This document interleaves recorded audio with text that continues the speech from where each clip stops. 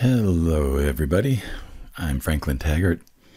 This is the virtual coffee break with me. Here's my coffee. Grab your beverage. I'm going to have a little sip.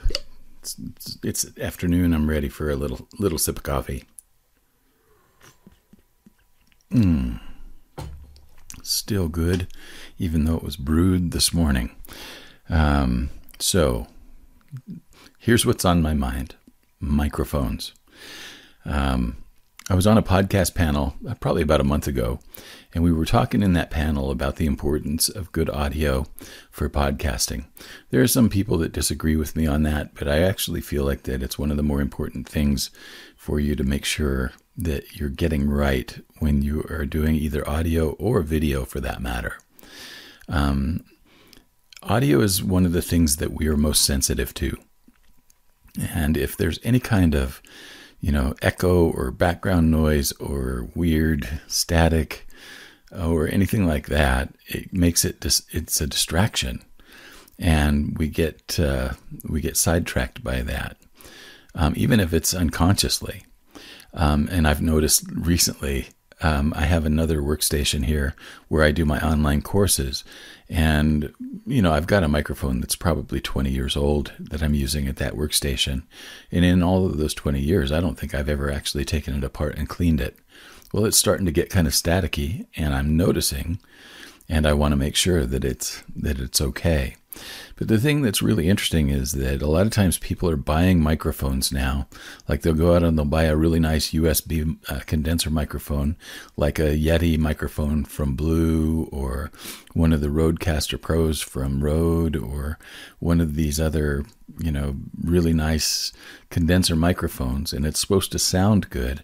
But then they get it home, they unpack it, and they take it, they plug it in, and it still doesn't sound good. In fact, some of them say, my laptop sounded better than this microphone. Well, there's a reason for that. And that is that microphones have certain sensitivities, and they have a sweet spot of their own. For an example, I'm going to take this lovely $300 microphone that I've got here. This is this isn't a USB condenser microphone. This is a Rode NT2. And this is a microphone that I've used for a really long time. My voice really seems to like it a lot, and it seems to like my voice back. But watch what happens when I push it away even a foot. All of a sudden, the sound changes, right? Now, what about if I push it over here? Now the sound changes even more, and you could probably hear a little bit of echo that's coming from the room, right? And what if I pull it all the way up here to my lips? Isn't that interesting? There is definitely a sweet spot for a microphone, and one of the things that you need to do with yours is find the sweet spot. And one of the services that I offer is helping people to find the best place to place their microphone for their voice, so that their voice is the main thing that gets heard. There's no echo or room noise, and it's not too far away or too close. Now, this is something that I offer for free, and it's as easy as going to my website, franklintaggart.com. There's a yellow banner ad with a microphone right at the top of the page. Click on that banner ad. You can go right to my schedule and schedule an appointment to have your microphone figured out. This is something I'm doing free of charge for the good of the community. I don't have an offer to make from here, although if you want to work with me as a coach, that's always great. But I am not looking at making this a top of funnel activity. All I'm doing is saying you can sound better, and I will help you do that. So if you're interested in having your microphone worked out so that it sounds great with your voice, let's set an appointment. And what we may find is that you may still be on the search for a good microphone.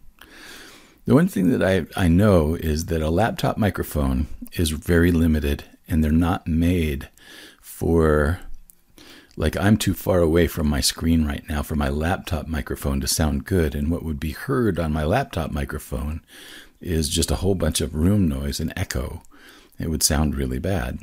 Most laptop microphones are very, very basic, and they were really made with one thing in mind, and that is like Skype calls. They were designed so that people could do online voice over internet protocol phone calls.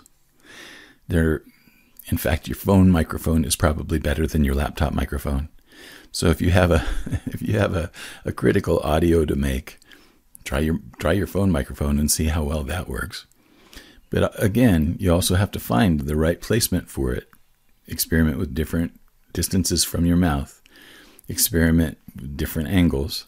All of that stuff, and then find the one that sounds the best. And you won't be disappointed, and the people will notice a difference. And in fact, they may notice it so much that they'll write to you and say, "Oh my God, I don't know what you did, but you sound fantastic." So that is all that is on my mind today. If you have a new microphone, but it still doesn't sound good, let's just set a quick appointment, and I will help you get it into the right spot for your voice. Sound like a deal? That's all for the coffee break today. Tomorrow is Friday, and I'll be putting together another best of highlight reel from season 1. Tomorrow it's going to be all about creativity, so I think you're really going to enjoy that. And then I'll be back again with another coffee break on Saturday. Have a great day wherever you are, and I appreciate you spending your time and your attention with me. See you soon.